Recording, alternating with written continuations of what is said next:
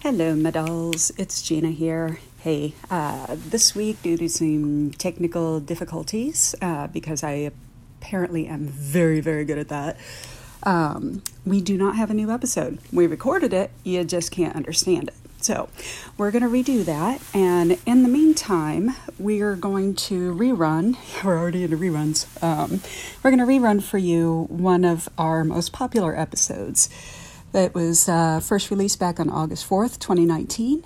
It's episode 19, John Hughes, James Bond, and that douchebag Ross from Friends. So enjoy your little blast from the past. We're going to get the technical issues worked out. We're going to have a really fun episode for you next week, I think. And honestly, I'm glad we get to re-record it because I rambled a bit. Because do I ramble? Nah, yeah, I ramble. All right, take care, have fun, and talk to you later, my dolls.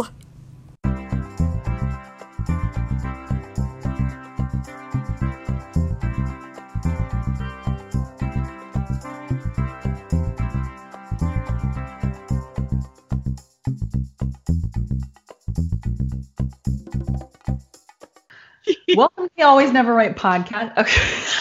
Did you just sneeze? No, I laughed into my hand, but I understand why it would look like a sneeze. I will be. Sneeze. I'm going to mute myself. That's not how any of this works. But two hands over my mouth makes me quiet. Sorta, I guess. All right, here we go. Ready? Yes. Okay. Welcome to the Always Never Right podcast, a podcast for Gen Xers who are getting to middle age and wondering how the fuck it happened. I'm Jill Farrell. And I'm Gina Biggs, and today we are going to talk about latent misogyny. Terrifying, isn't it? Yes.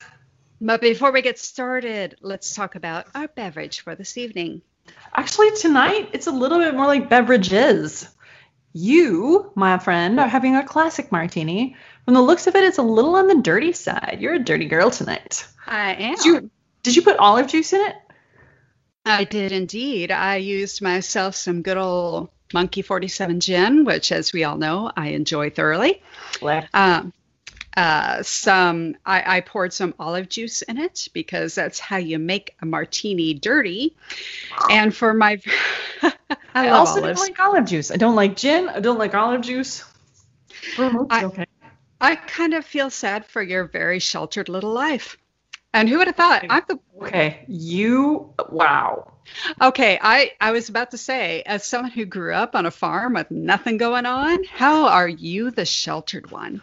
Anyway, and my vermouth is a wonderful Antica Formula by Antica Formula by I can't remember.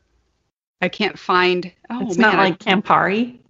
No, it's not Campari. It's a Carpano Antica Formula, and it is very good. And I will say that the Antica Formula actually is a little bit of the brown also, but I love olives. I love olive juice. I've been eating olives much of the evening, quite frankly, and so of course I poured the juice in my martini, and I also made a very wet martini. I did a 3-to-1 ratio rather than walk it past a room with vermouth in it as for a dry martini. Gotcha. Just like looking at the vermouth.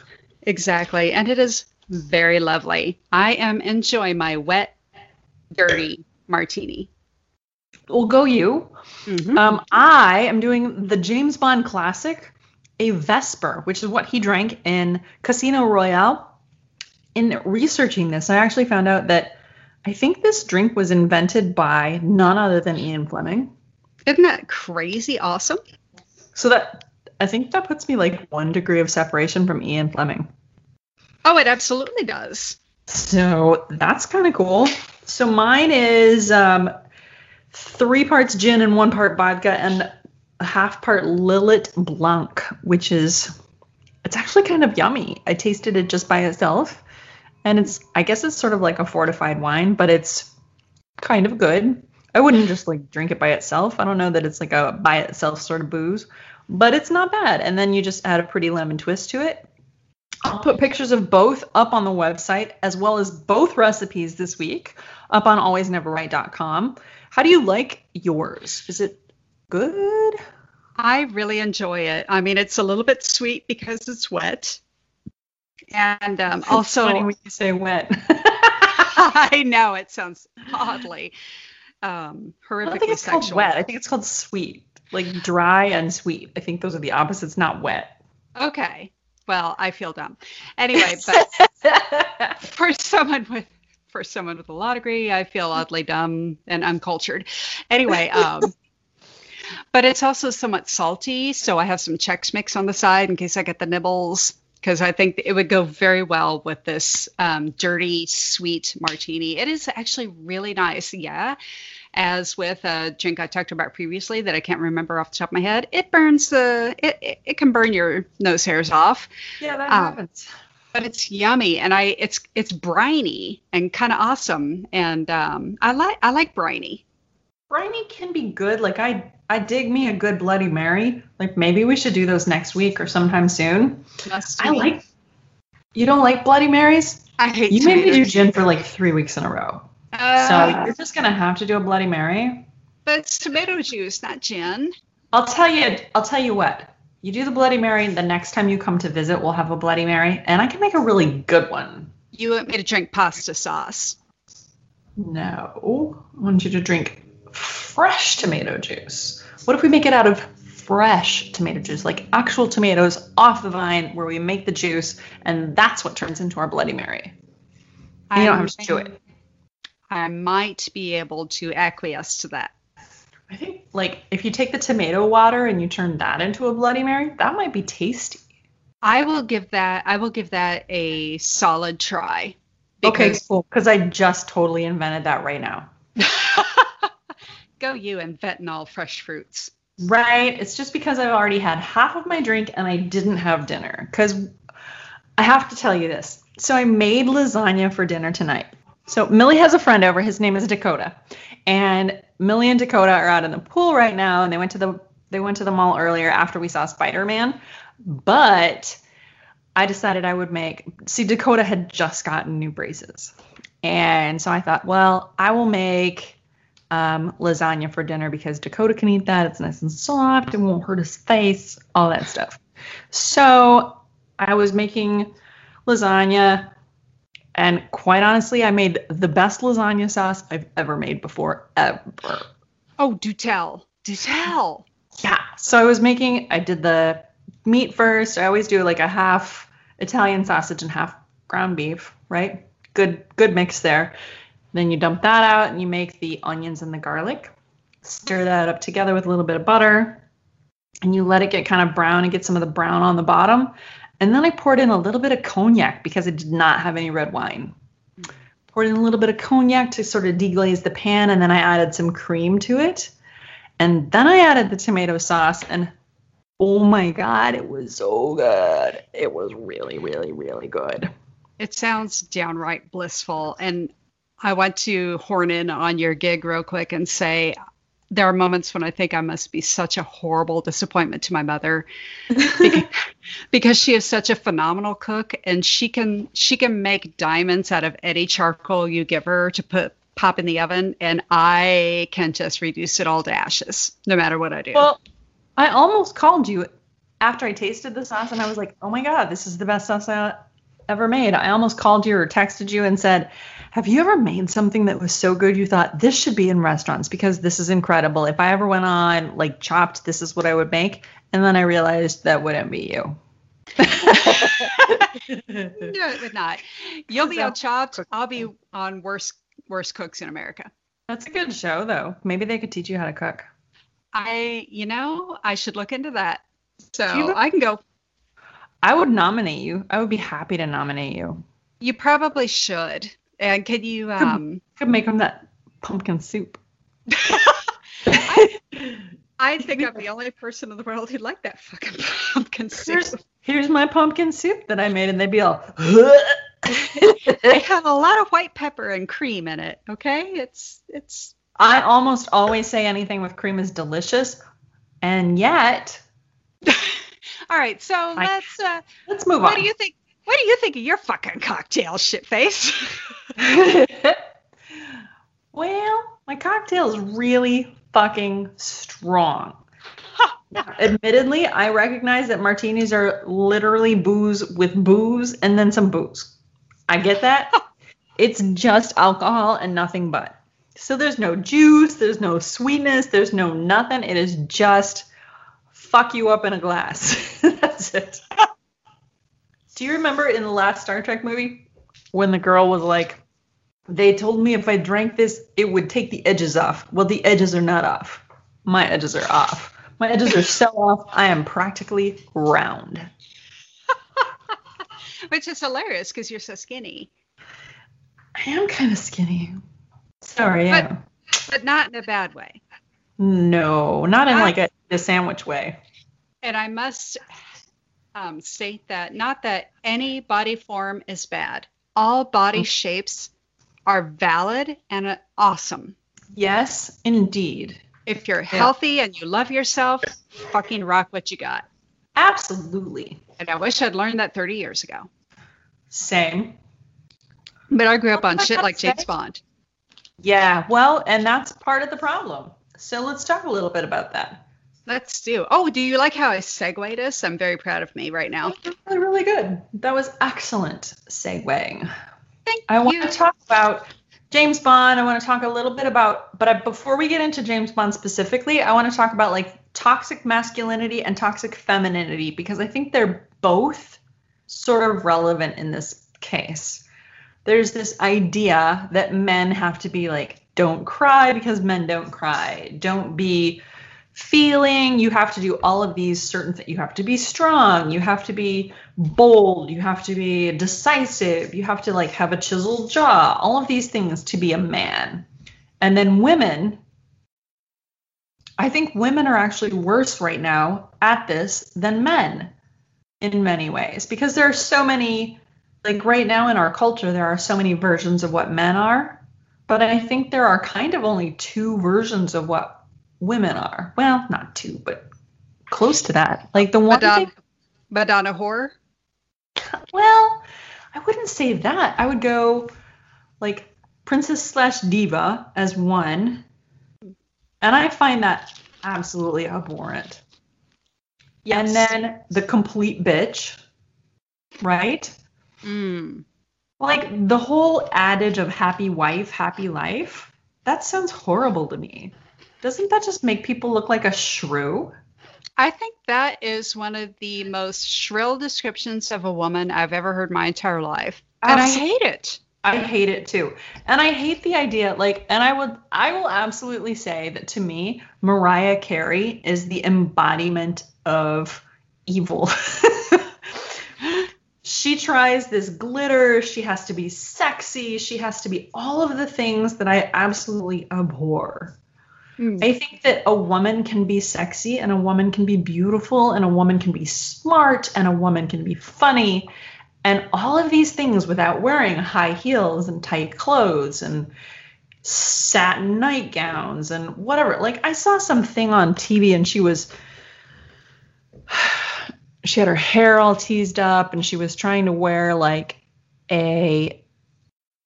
I don't even fucking know. She was wearing like a satin negligee and she was stoking the fire in her house. I was like, what the fuck are you even doing? Dude. Now, I got to say, I do like wearing, like, I have fancy pajamas because fancy pajamas make me feel good. But it's because they make me feel good. And by fancy pajamas, I mean, like, I love pajama pants and a tank top. They make me feel fucking awesome. And I have a Calvin Klein pair. I have an UGG pair. But they make me feel good and comfortable and nice in my own skin. And I love John the Brit like nobody's business, but I don't give a shit what he thinks of me in my fancy pajamas. If he likes it, awesome. If he doesn't, oh well, too damn bad I didn't do it for him. Right. Absolutely. So there we go.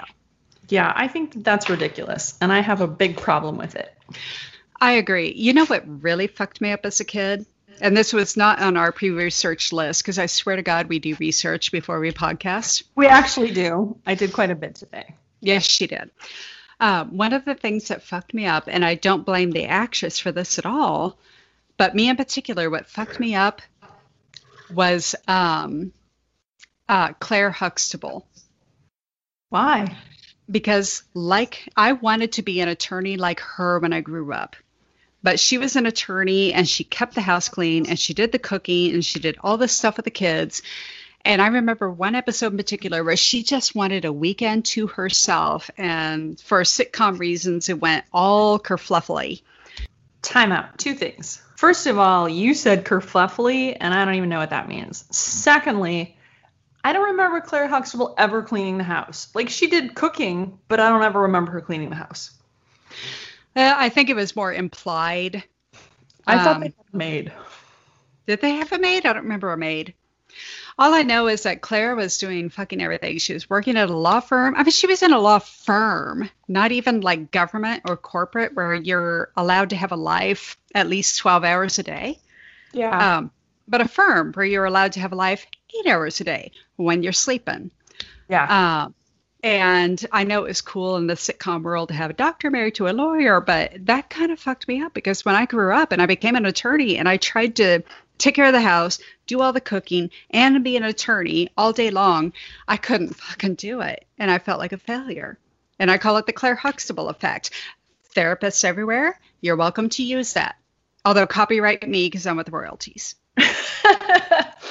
Well, I grew up in a house where my mom didn't work outside the home, except she was an artist. And at one point she had, I think we've talked about this, she had a, it's not called a scholarship. She had a grant. And we had a laundry lady who came and did the laundry because she really hated doing laundry and completely sucked at it. She doesn't suck as bad as I do, but she kind of sucked at it. And so she had somebody that helped her do laundry. And so that was cool. But because of it, I suck at doing laundry. And I actually have found a service here in town. I work from home, but I work literally 40 hours a week and sometimes a little bit more than that because I go to work in the morning. I work until I am done. Basically, I work until I'm done with my day. I've got certain things I have to accomplish during the day, certain things I have to accomplish during the month. So, you know, my mom kind of set me up for failure in a lot of ways too, because I had shit I had to get done and I can't get all this stuff done around the house. And working from home, people look at you like, oh my God, you're such a failure. You don't get all your shit done. And I'm like, I'm fucking chained to my computer 8 hours a day. I'm lucky if I get a lunch break. And the only reason I get a lunch break is because T works right across the hall from me. He works from home too. And he's like, TikTok, motherfucker, we're going to lunch. You know, isn't that a kick in the ass? Because T, when he works from home, it's like, oh my gosh, look what he can do under the most exigent circumstances. Whereas when you work from home, it's like, well, why isn't she getting laundry done while she's at it? Fuck that noise. That's misogynistic. T actually does the laundry. He does a much better job at laundry than I do, but I do all the other stuff. Except we do have a service now that I have found called Tidy. I'll give a shout out to them because they're amazing. And for not a whole lot of money, they come in every other week and they do like the deep scrubbing. They scrub the kitchen and vacuum the floors and, you know, they do all the stuff that I just don't have time to do. I can keep everything kind of picked up, but they do all the deep cleaning stuff that I just don't have time to do. And I'm like, fine, I will pay you $80 every other week to do that. We do it on payday weeks. Oh my gosh, when you're an adult, you have to do it payday weeks. That's payday week. It's part of adulting. Anybody who's not living in paycheck to paycheck, good for you. I know. I envy you. Let's move back to what we're talking about. Let's talk about James Bond. James Bond. Let's talk about James Bond. Tell me what you think about James Bond and misogyny. Okay, this is what I actually find kind of hilarious in retrospect. I like to think of myself as a fairly intellectual child because I was weird. We all know this. True story. Drink. True story. But when I was a kid, I loved James Bond movies because they were so freaking over the top and so crazy. Awesome. Loved them. Oh, I know, right? But I remember my older sister coming to me while I was watching a James Bond movie and going, why are you watching this horrible woman-hating stuff? And I was like, woman-hating? But there's women all over this. Now that I'm an adult, I realize all the women in James Bond movies, especially the Sean Connery years and to some extent the Roger Moore years. Oh yeah. They sure. were they were plot points and not women. And it didn't occur to me, like the woman who was painted in gold and suffocated, which by the way is a total fabrication that cannot actually happen. What? No, it can't. Well, no, it can't literally happen, but didn't the paint actually cause them problems when they were like trying to film it? Usually, and I need to research this particular, I didn't know you were going to call me out on this, so I didn't research it, but they actually left a patch of skin at the base of her back. I do know this from prior know research. that. I did read that. Yeah. But in actuality, if you can breathe through your nose, if your face is functional, you will live. I think that's fair. That's fair. I mean, if you can breathe, you're going to be fine. Yeah, I think that seems fine. Like, I didn't understand why they said she would die. Like, I know nobody died, but I thought she, like, got close. Yeah, I don't think so. I think that's an urban legend. Go on Snopes. Got a really it. bad rash or something. Rashes are bad. Kind of like Buddy Epson on Wizard of Oz. He got the aluminum thing. Exactly. I think that's enough. But I remember my oldest sister, I'll call her Aurora. She was like, this is horrible. They're horrible in how they portray women. And it didn't occur to me, but yeah, they were all objects. They were nothing but, they were objects and plot points. And it wasn't until I was older that it was like, holy shit, Aurora is totally right. Well, I mean, that's been kind of the thing through media throughout the ages, right? I mean, I'll say ages, but it's, of course, just TV and movies and stuff like that. So what's is that, it like though? 75 years? Is it though? Remember the wife in the Canterbury Tales? Here's the thing, though. You can't hold, back in the olden days, you can't hold people to standards that are pertinent now from before. So, like, this is the problem I have, and I know that I'm going to get some shit for this. This is the problem I have with the Me Too movement. People who are talking about things that happened back in the 70s and 80s, it doesn't make it right that it happened, but culturally, that was acceptable behavior. Just like culturally, the ads that were happening back in the 60s and 70s, they were what we look at now and we're like, holy shit, that was appropriate back then. It was. It doesn't make it right, but it makes it appropriate back then. You know, we look at slavery now and we recognize that it was bad. But back then, they didn't know that. And you can kind of equate it with medicine if you want. Think about this. My mother had migraine headaches her whole life. And she's pissed because she's a bitter bitch. But she's pissed. She's pissed because she didn't get diagnosed with migraines until the mid-'80s when we moved to Michigan. Well, they didn't actually track migraines. Nobody understood migraines until the mid-'80s. That's when they started figuring out, hey, this is a thing. Migraines are a thing. Let's start talking about this, start researching this. In 1988 is when they started classifying migraines into the 4 different types. So you couldn't get diagnosed with migraines until then. And if you want to look at that as, like, think about fibromyalgia. You couldn't get diagnosed with fibromyalgia because nobody knew about it. Nobody diagnosed it until they realized, hey, this is a legitimate thing. So you can't hold people to the standards. Millie has Tourette syndrome. 100 years ago, she would have been possessed because that's what they understood. So you can't hold people to the same standards that you would now. Okay, I see what you're saying. Back in the day, it was different. So yes, it's misogynist looking back at it, but was it misogynist back then?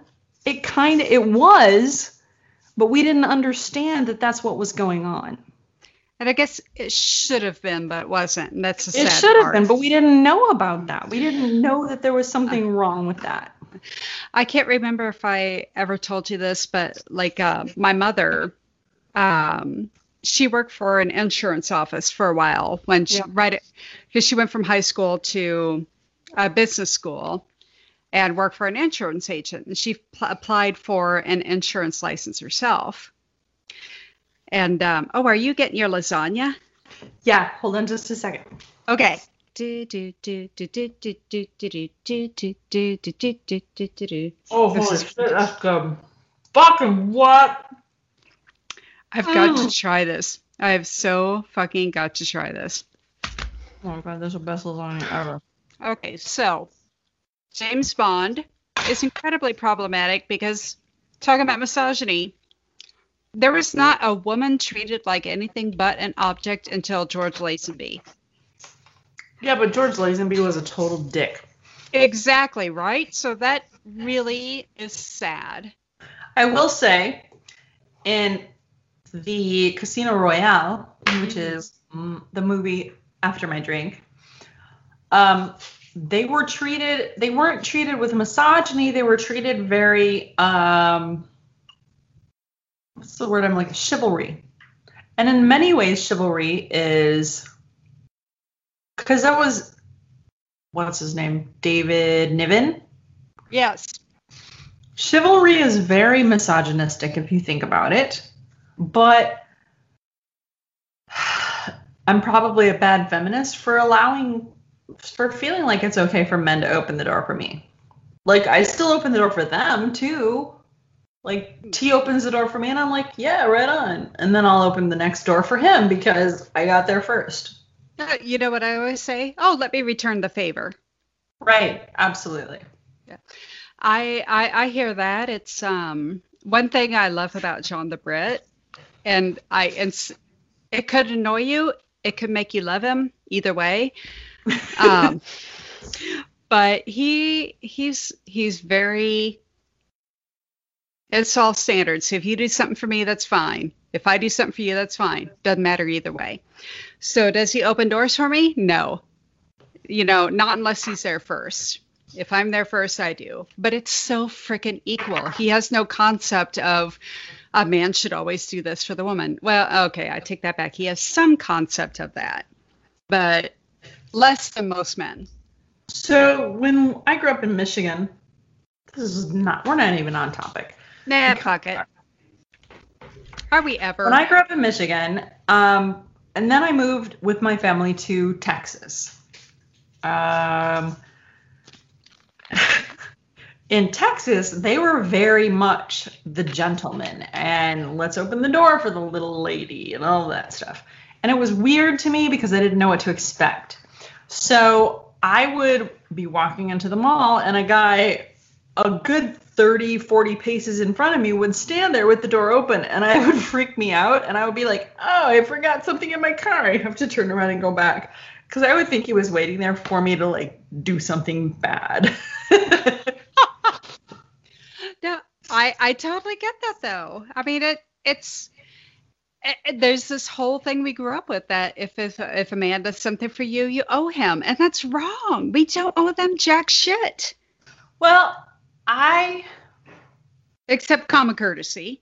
Grown up me never felt like I owed anybody anything because I'm just that kind of girl. That's why I love you. I never felt like I owed anybody anything, but I felt weird accepting things from people, if that makes sense. Oh, that makes total sense. I didn't feel like I owed them if I did accept it, but I didn't feel comfortable accepting it to start with. I remember being at a bar with one of my friends from college, and someone sent me a drink at the bar, and I was like, oh, you know what? I'm done. I don't need anything. And she looked at me and said, what? You can't turn down a drink. It's not polite. And I remember thinking, why the fuck isn't it? I don't want the drink. Why should I feel obligated to drink it? Yeah, I can do whatever I want. I'm a grown-ass man. I can do what I want. Fuck that noise. So, okay. The next subject on our list is Luke and Leia. Oh, my Lord. Okay, number one, I had the Star Wars trading cards. You remember you would always get those trading cards with the gum packets? Yeah, I had the Empire Strikes Back trading cards, and T's sister and I used to go hang out with another girl, and we would trade trading cards. Like, I had a big-ass stack of these. I had no one to trade them with because I was me. Um, but I had him for all 3 movies. I still have the trading cards when it says Luke is 21 years old and Leia is 19 years old. How's that possible?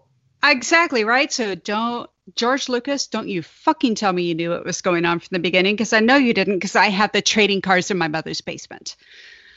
You should definitely keep those, because Oh. you could sell them for millions of dollars. Oh, hell yeah. I have They're not Mork and Mindy trading cards. Also not worth a lot of money. But No, cool. but cool, because I was the epitome of cool. Yeah, you still are. Obs. Anyway, but no, that was number 1. But number 2, I remember, okay, and this was a discussion I had with John the Brit earlier. I remember when I first saw Princess Leia in the first movie, I legitimately believe that one of the reasons I loved it so much is because she was a badass from movie 1. And I'm sorry, it's still movie 1. But they kind of made her a shrill bitch, right? In some ways, but at the same time, out of my way, you walking carpet. That was kind of bitchy. You know what, though? I think that was kind of badass. Like, you know what? You're being a shit. Get out of my way. Just because I'm a woman. All he was doing is walking, and he was a fine person. But the person she could understand, Han, was being a misogynist shit. True. And I say that as someone who loves Harrison Ford. And his son was... Han Solo was my boyfriend. Oh, fuck yeah. But I mean, think about it. Leia was the one who said, okay, if we're going to not get shot to death by stormtroopers who can't hit anything, but neither here nor there, then we're going to go into the garbage compactor. Everyone jump through this. I'm taking control of the situation. Yeah, she was cool, and she was bossy, but in a good way. But yes, at the same time, they made her character almost, not quite, but almost unlikable in that very first movie. After that, they softened her considerably and made her almost unrecognizable. Which was crazy. By movie 3, Slave Leia pisses me off to this day. Slave Leia was a complete letdown. Letdown. Talk about problematic. Yeah, you can't... No, that's not okay. They would never have done that with a dude. Hell no. Did we get Han Solo in a G-string? Damn it. No, we didn't. And I would have killed for that, especially in my teen years. Happy about that. Although I doubt he would have had like the bod that we look like. I think even Han Solo back then had a dad bod. You know what though? In the 70s and 80s, a dad bod is acceptable. Was it? Yeah.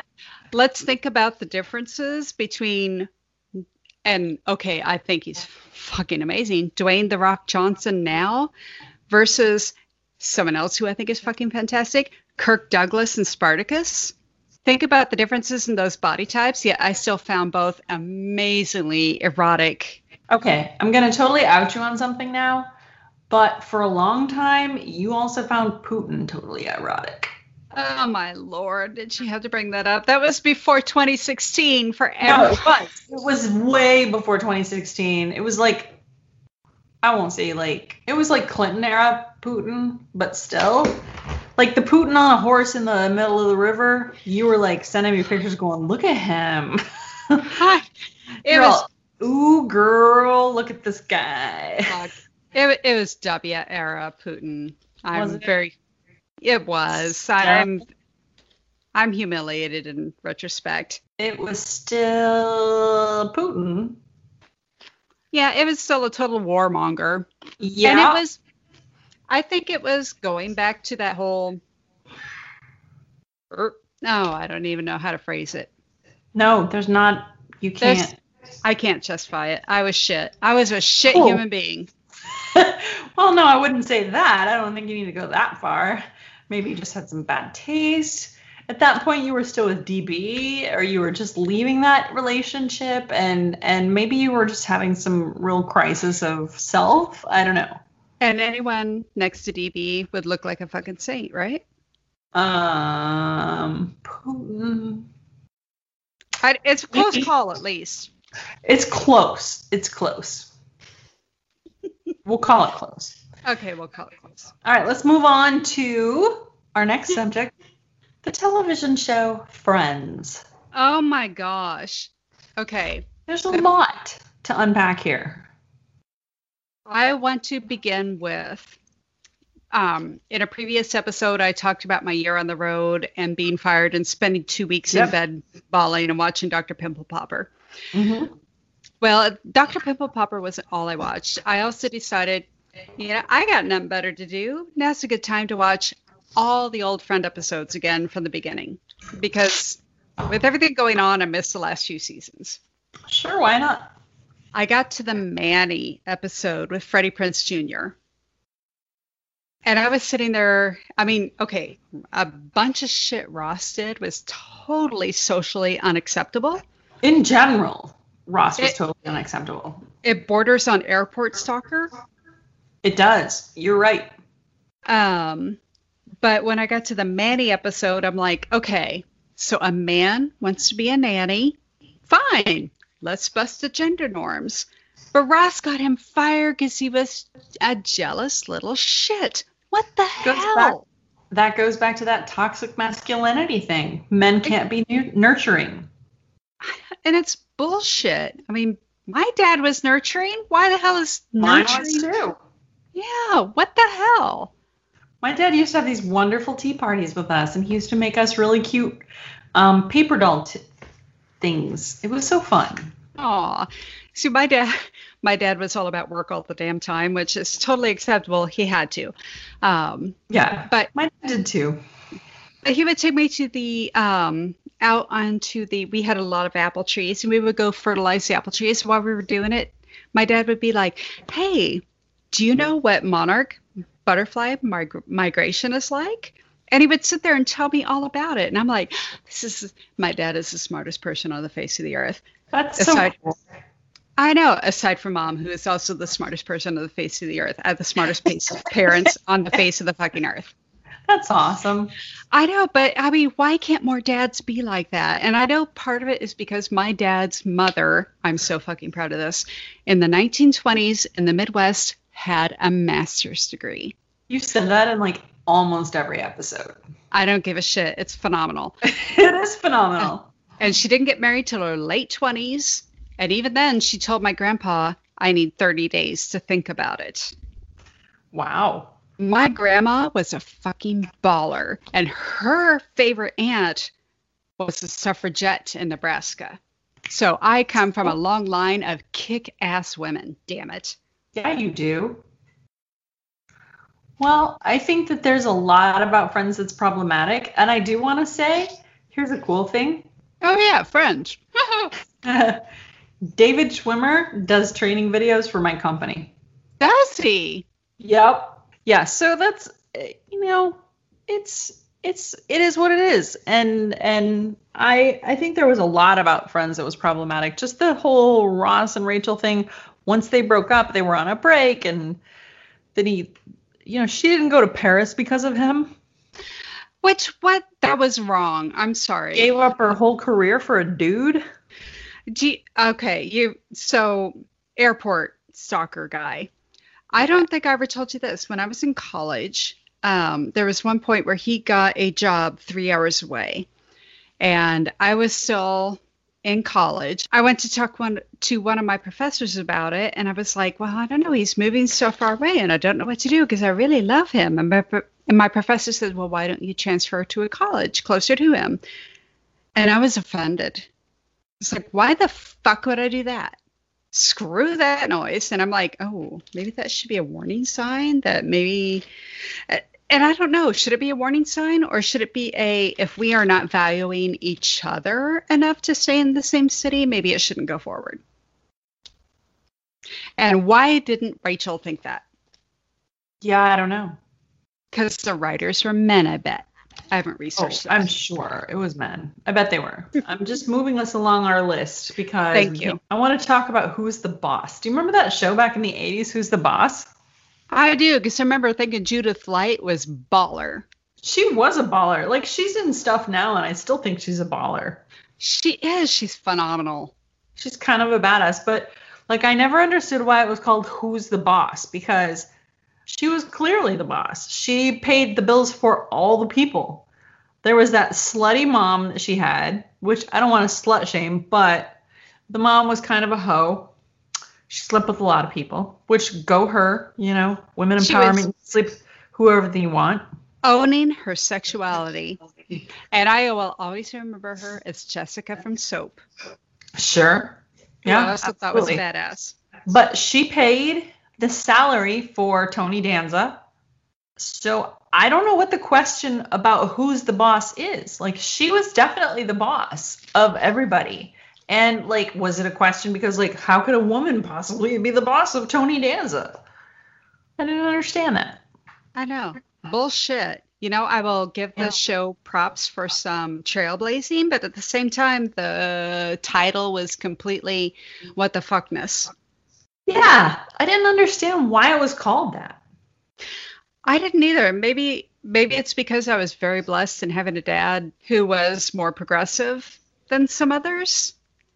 But still, what the hell? Yeah, it didn't make sense to me. Yeah. And, like, staying on the topic of shows, Married with Children, like, that entire show, there was nothing that was not misogynistic about that whole show. And this is another discussion that John the Brit and I had earlier. He goes, well, wasn't the whole show lambasting everybody? And I'm like, well, to some extent, but think about Al. Most of his trouble came from Peg nagging him about his job, nagging him about sex, nagging him about all this stuff, or about Bud, the son, nagging the daughter about slut shaming her, basically. And I'm like, how is that not? Didn't Al have like a woman hater club for a while that he was part of? That's right, he did. Yeah. And that's bullshit. Yeah, and then they always made fun of Marcy, the next door neighbor, and it was just, that was a horrible show. I didn't like it at all. I never liked it. I always felt like it played to the lowest common denominator of society. And while I could see humor in it sometimes, just in general, I felt like it was such a bad example of the world. What's weird is that, I agree, it was a bad example of the world. I actually enjoyed the show, and I know this is going to sound wild, but because I loved Katie Sagal and Christina Applegate. Yep, I liked them both. I'm like, dude. I just couldn't.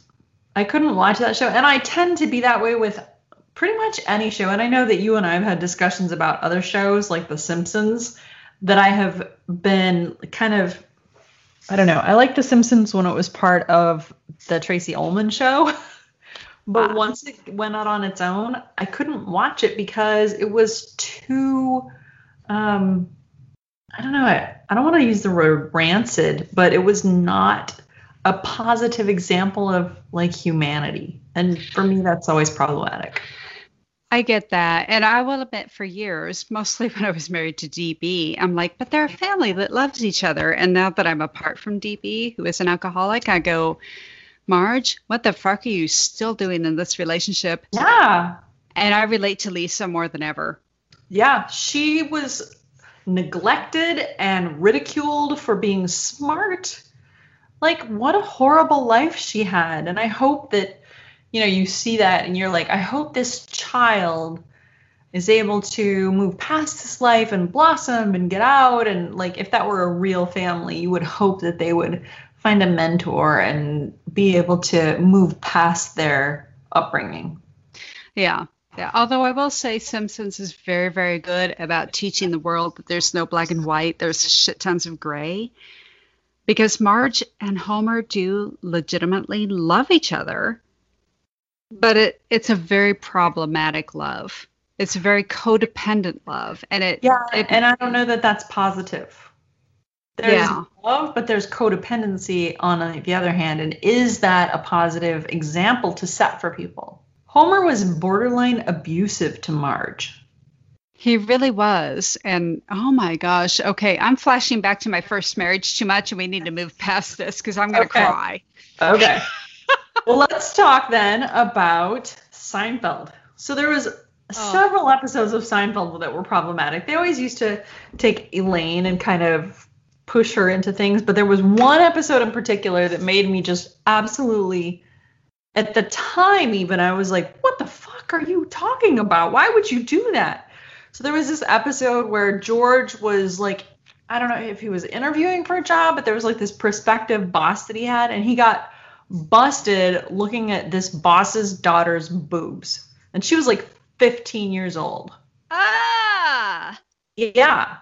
And so he said, he was trying to say, no, it was just in my field of vision. I wasn't really staring or anything like that. It was just in my field of vision. So what he did is he talked Elaine into going basically tits out, you know, big cleavage showing, and talking to his boss. So his boss would look at Elaine's boobs and he could say, see, it's in your field of vision, basically saying men can't control themselves when something is in their field of vision, when boobs are distracting and all of this shit. I was like, what the actual fuck? It number one makes women nothing but objects, and number two says that men have no autonomy. Yeah, well, that goes back to the whole thing with like dress codes and stuff at schools. Millie's school has a dress code where, you know, those cold shoulder t-shirts, you can't wear them because boys might be distracted. And That's I'm like, bullshit. what? You know what? Okay, no, that's wrong. Absolutely, it's wrong. If boys are distracted, then they need to like get their shit together. Women can wear whatever they want. Damn straight. Okay. Yeah, Millie told me one of her friends got in trouble at school because she was wearing one of those cold shoulder tops, and she got sent home and dress coded because boys might be distracted by her shoulders. Bullshit. Like, Parents what is this, the 1920s? Parents teach your boys not to be little shits. Right. That's the and answer. Like, good luck trying to find a shirt that isn't made that way right now. One of the proudest things, one of my proudest parenting moments is my little boy, his best friend is a girl. Mm-hmm. And I asked him one day, just because I was curious, I'm like, do you have a crush on her? And he goes, yeah, Mom, I do. But here's the thing. She is a wonderful friend. And I want to be her friend more than I want to be her boyfriend. So if she doesn't like me back, that's okay. And I'm like, I've done something right. I'm a good mom. Yay. I mean, That's awesome. Why can't more men do that? Well, get this. Millie has a boyfriend. Does she? She does. And when he asked if he could be her boyfriend, he asked her first if she had a boyfriend, and she said no. And then he asked if she thought maybe he could fit in that space. Aww. Which I thought was beautiful. That is sweet.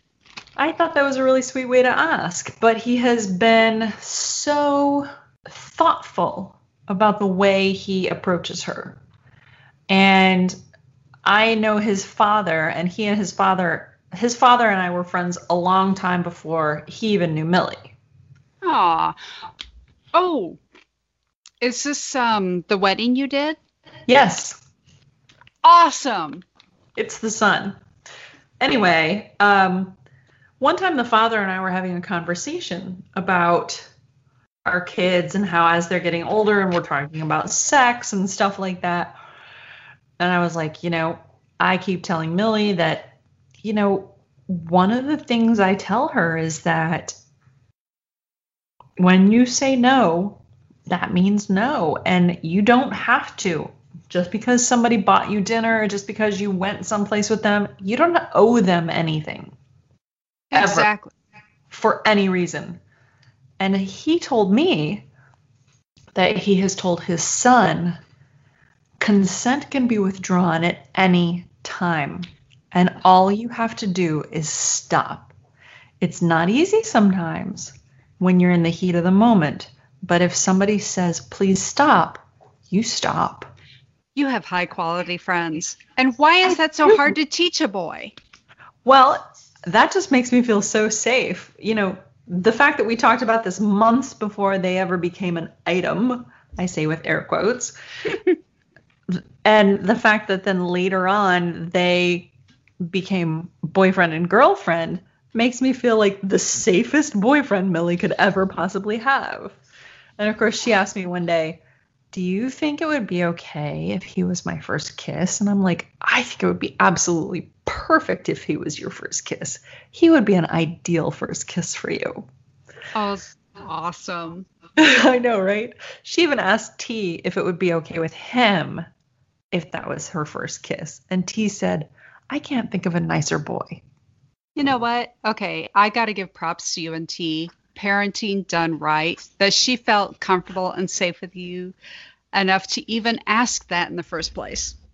I was pretty blown away by that. I thought that was kind of amazing that she was like, is it okay if I get kissed? She's kind of young, but this boy is such a good boy. You know, he's such a nice person, and he's kind, and he is thoughtful. And I think it would be the perfect kind of thing for a first kiss.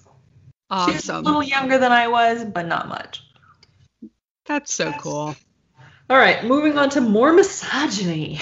I know, right? Because we got to do that. I want to talk about, do you remember the movie Revenge of the Nerds? Oh my gosh, it makes me fucking sick. I loved that movie at the time, though. But like looking back on it, and I was disturbed by this particular part at the time. So there's the part where the nerd guy dresses up like the boyfriend of the girl he likes and goes into the fun house or something and ends up having sex with the girl. I know. Hello, that's rape. Basically, that's rape. I mean, she thinks that's her boyfriend, but it's not. And so, yeah, she might be kind of drunk, but it's not her boyfriend. And even if she thinks that it is, that's not okay. No. And yeah, it might be the best sex of her life, and she ends up liking the nerd after that. Like he takes off his mask at the end, and she's like, "Oh my God, you're the nerd!" And then she's not even pissed.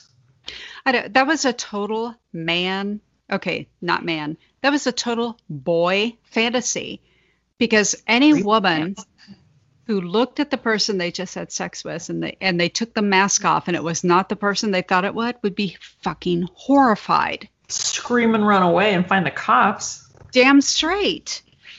I mean, that was horrific. I found that to be very problematic. And even at the time I was disturbed by that. I was like, that doesn't seem right. And then she was okay with it. So I was like, I guess it's okay. She seems fine with it. But it didn't seem okay. It shouldn't be, though. I mean, okay, same movie, real quick, but when they took the pictures of all the girls in the sorority house and put them in the bottom of the pie tins to sell more pies, also problematic. Yes. And when they went on the panty raid. Yeah. Also problematic. That was gross. It was gross. And you think about, too, I mean, these were all obviously scripted by men who never thought once about how a woman would feel about it. Clearly scripted by men. Yeah. I mean, you think about, too, there were soap operas I used to love when I was growing up, General Hospital and Days of Our Lives. Yeah. Both of them had huge super couples, Jack and Jennifer on Days of Our Lives and Luke and Laura on General Hospital, that the whole relationship sprung out of rape. Really? I don't remember that with Luke and Laura. I didn't watch the other people, but Luke raped Laura, and they only became an item later. And I remember, and even at the time, I'm like, this is wrong. This is wrong. This doesn't happen. And I don't understand why they thought that was okay. Well, so many romance novels are sprung out of rape. You know, the guy bursts in and she's all freaking out and like her bosom is bursting through her whatever. And she ends up being raped essentially. And she says no. And the guy keeps going and she finally gives in. And basically that's rape. It is. And you know, made a culture out of like saying rape is cool. I know, and it's wrong. And go figure, we ended up where we are, or where we were in certain points. Like, think about 16 Candles. Remember the movie 16 Candles? Oh, Lord. Like, okay, so Molly Ringwald's character is fine, but that Jake dude, he basically, like, his girlfriend gets completely hammered and fucking passed out drunk. And he gives, like, literally just gives his girlfriend to, what's his name, Farmer Ted. And then this sort of, like, it's implied that they had sex in the Rolls Royce, and she couldn't consent to that. She was completely passed out. And then Farmer Ted's all, hit, hit, hit. But it's fine after that. That's cool. I didn't know if you knew that Molly Ringwald actually wrote an essay. I'm trying to remember. For the New Yorker during the Me Too movement, where she talked about, in retrospect, some of the movies I did with John Hughes were a little problematic, including, of course, 16 Candles. No, I didn't know that. I mean, think about it. She gave Ted her underpants. So that was creepy. That was creepy. So he could show it to people. Yeah. And you think about Ted was also, implied that Caroline and he had sex, and that Caroline, when she was sober again, said, oh, well, I had the feeling I liked it. I'm like, that's fucked up. Wrong anyway. So obviously, and with all respect, I loved John Hughes movies in the 80s when I was a kid. But yeah, again, very problematic in retrospect. Yeah, but it goes back to, was that behavior acceptable then? Like, I don't feel like rape was acceptable then, because it was still rape. But some of that toxic masculinity that we're talking about kind of was acceptable then, Yeah. The bravado, like the underpants thing, and some of that was a little more acceptable then. And that's really sad, isn't it?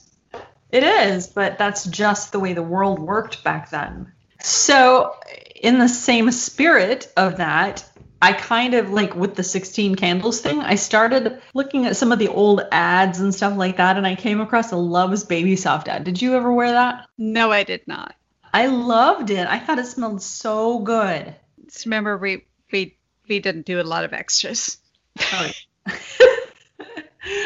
Well, we didn't do a lot of extras, but I had a job. So I bought myself some Love's Baby Soft because I thought it was beautiful and wonderful. And I love the way it smelled. But Love's Baby Softs, like, their tagline was, innocence is sexier than you think. And it had all these girls that looked really, really young trying to, like, bite their finger and look sexy and like, ew. In retrospect, looking at that is like, what the fuck? That's not okay. A lot of not okay right there. I don't even. It's kind of like Brooke Shields and the Calvin Kleins. Nothing becomes between me and my Calvins. Exactly like that. It's exactly. She was like 14 when she made that. That's horrifying. That's 1 year older than Millie. No. Oh my Lord, no. I know, right? And I have to mention for viewers who couldn't see how wide your fucking eyes got at that. Yeah, no. That's a lot of no. That's just like, I was like blown away. Like, the innocence is sexier than you think. I thought, wow, that is just inviting pedophilia all over the place. No shit. But for a long time, this goes back to that whole what used to be acceptable. Men and women used to get married. Well, I say men and women. People used to get married when they were in their early teens. People would get married. Girls would be 13, 14 years old when they'd get married. Marie Antoinette was only 15 when she got married. Right. So people used to get married when they were very, very young. But also think about, though, the life expectancy was only like 40 years. True. Average of 40 years. Right. So, if you're only going to live to 40 years, you should get married when you're 12. Plus, the whole political marriage was a whole other animal. Right. That's a totally different thing. But farmers' wives and things like that, they were probably 12 when they got married because they were only going to live to be 30. If you're gonna have kids and be able to, like, sustain the breed, you need to start doing it when you're young. Sustain the breed. I love that.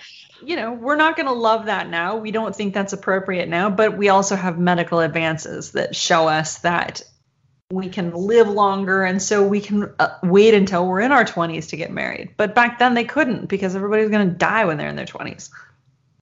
Very true. And, I will admit, my own family. Okay, while my one grandma was a baller, my other grandmother was told, you only need as far as an 8th grade education because you're going to get married and you aren't going to need school. Sure. And she got married at 17. So that's not an unacceptable age for that time frame. You know, back in the day, that's when people got married. And while she lived in 96, everyone only thought she'd live to like 40 tops. Yeah, well, that's probably why she was so angry. That, actually, I think that is, but that's a whole other episode. Well, maybe you could have introduced her to the song She Bop. Because yes, I was today years old when I learned that She Bop was actually about masturbation. I had no idea. I literally had no idea. It was when I was researching this episode that I'm like looking for inappropriate things and stuff like that I was like, wait, what?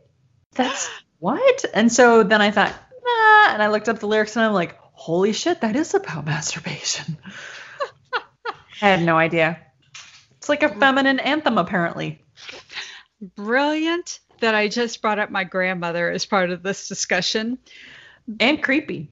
And creepy. Ew. Okay. Damn it. Thank you. You're welcome.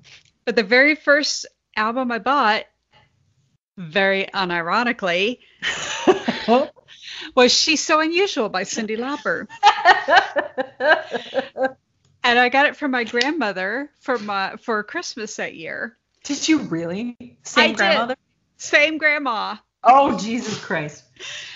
Neither of us had any idea. It was about 5 years ago that I figured out that I learned it was about masturbation. And I was like, ew. And at that time, my grandma was still alive. And I'm like, part of me deep inside was like, should I tell her?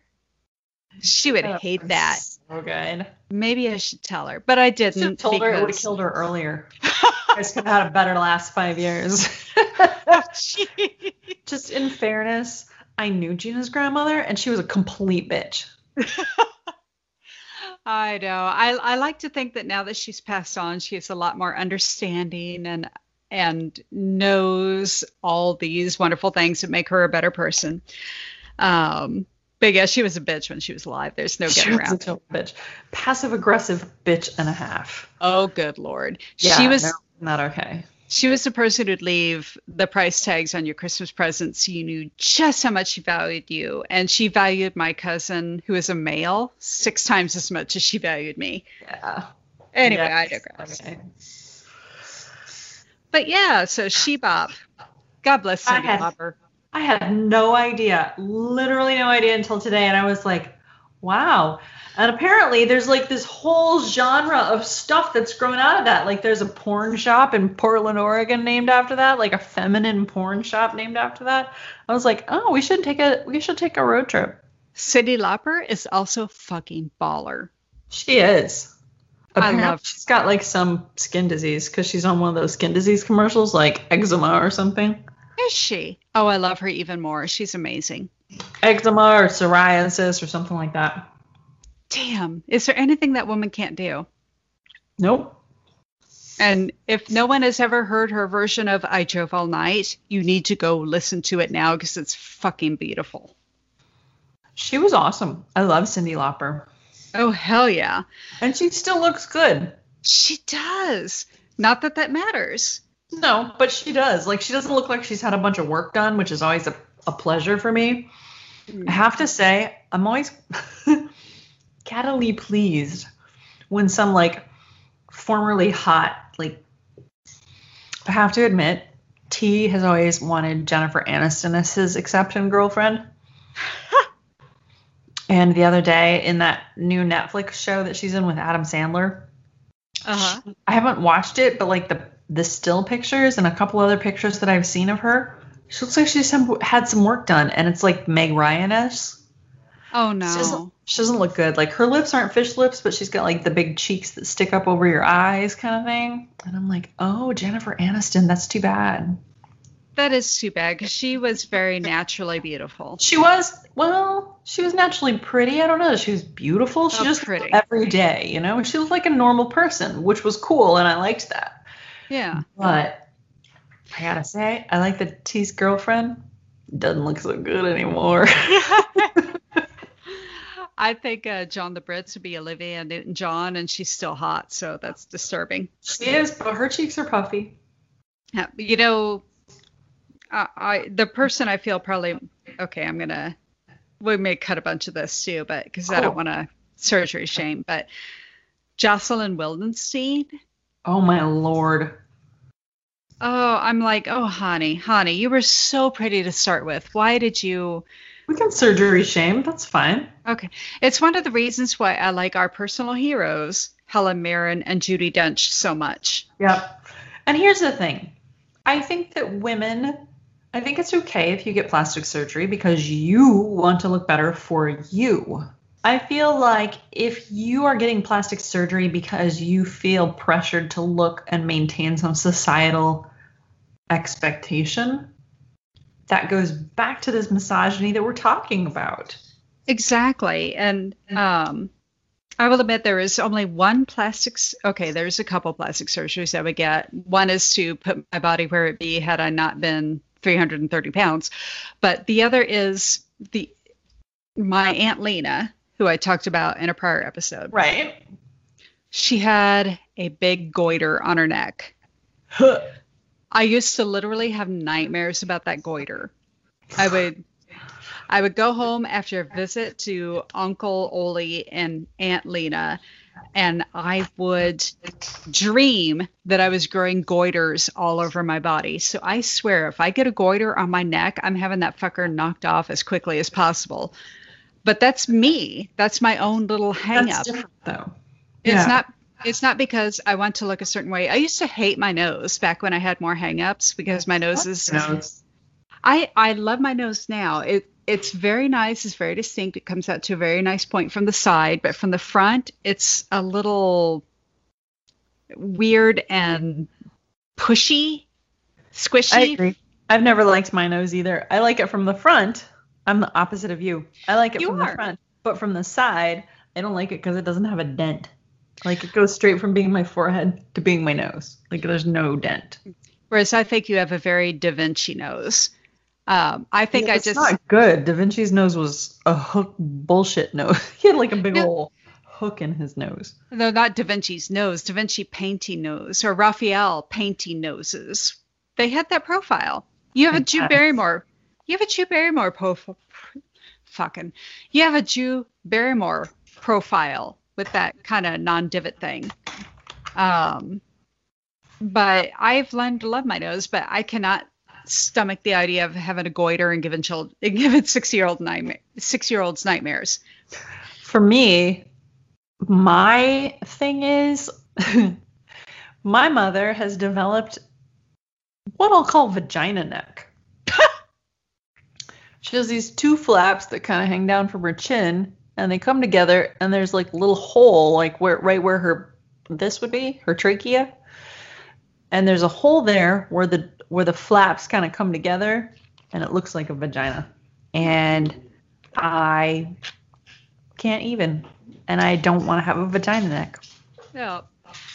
I think surgery for things like that, though, are perfectly acceptable because it's how are we comfortable in our skin. And not that, but I think there has to be some level of I want to become comfortable in my skin for me and not for anyone else. Yes, for me, but not for anybody else. It's because of me. I want to look this way. I don't want to look this way, or I do want to look this way. I don't want to do it for anybody else. I want to do it for me. Exactly. Like my tattoos. Same. John the Brit's not the biggest fan of tattoos. But you know what? I'm like, you know what, honey? I'm getting them for me. And he goes, well, if that's what makes you happy, then that makes me happy. T never thought he would be with a woman with tattoos, and then I've got lots of them now. And he's like, And now he has one, and he's actually contemplating another one. Is he? Oh.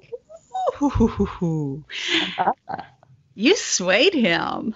I like that. I've corrupted his pure heart. You bad girl. I am. You're a bad girl who should be drinking the dirty martini. I am. I should be, but I'm not, because that's got olive juice, and olive juice is gross. It's just as gross as gin. Olive's just a fruit. Yeah, I don't like it, though. Like, I could do capers. when you come visit, I will take you to a place that has this beautiful food that's got a sauce with capers in it, because I know you'll love it. I love capers so much. I like capers, but I can't olives. Weird that that's a line to draw, because they're very similar in... They are similar. It's just, maybe it's a texture. I don't know. It's a texture / taste. I don't know. It's just a difference. Interesting. But yeah, I get that. So yeah. Anyway, back to topic. Shall we wrap it up? We should wrap it up. Wrap up. End of thesis statement. Women are people and not objects, and please treat us as such. Okay, thanks. Bye. Well, it's not exactly how we end this, but thank you for joining us today. Thank you for being with us every week. We hope you'll drink with us again next week. If you want to hear more from us or read about our cocktails, our website's alwaysneverright.com. There's links there to our Facebook page, which is Always Never Right Podcast. You can join there and start a dialogue with us. If there's anything you ever want to hear us talk about, we also have Instagram at Always Never Right. We've got pretty pictures of our drinks. This week we're going to put up my drink and Gina's drink, so you'll get to see pictures of both. And we've got Twitter at Always Never Right. So tweet us, ask questions, whatever, both on Twitter, Instagram, or on Facebook. I say both. I mean, on any of them. And, and of course, we aren't professional advice giver people, and clearly we are only just starting to be adults. Oh, I almost forgot. We had a listener we were going to give a shout out to. Oh, yes, we are. Lucille Morgan, thank you so much for your comments on our Facebook page. We really enjoyed interacting with you, and we look forward to talking with you more in the future. So thank you so much for that. This has been another boozy episode of Always Never Right. I'm the non-misogynistic Jill Farrell. And I'm the incredibly progressive she-woman, Gina Biggs. Yes, you are. Yes, I am. Fucking hell, I am. Thank you so much for making us a part of your week, and we'll talk to you more next week. My beautiful dolls, we love you. Standard disclaimer. Always Never Right is in no way, shape, or form performed or produced by professional advice givers. We've just lived a lot. So if any of our life experiences prove useful, we're happy to share, especially if we can share in an entertaining way. But if you have serious problems, please see a therapist, doctor, psychiatrist, life coach, or someone who is actually trained to know what the hell they're doing when passing out advice. Also, please note that most names and the descriptions of many events have been modified to both make things more entertaining and to protect the innocent, the not-so-innocent, and the flat-out guilty as sin assholes.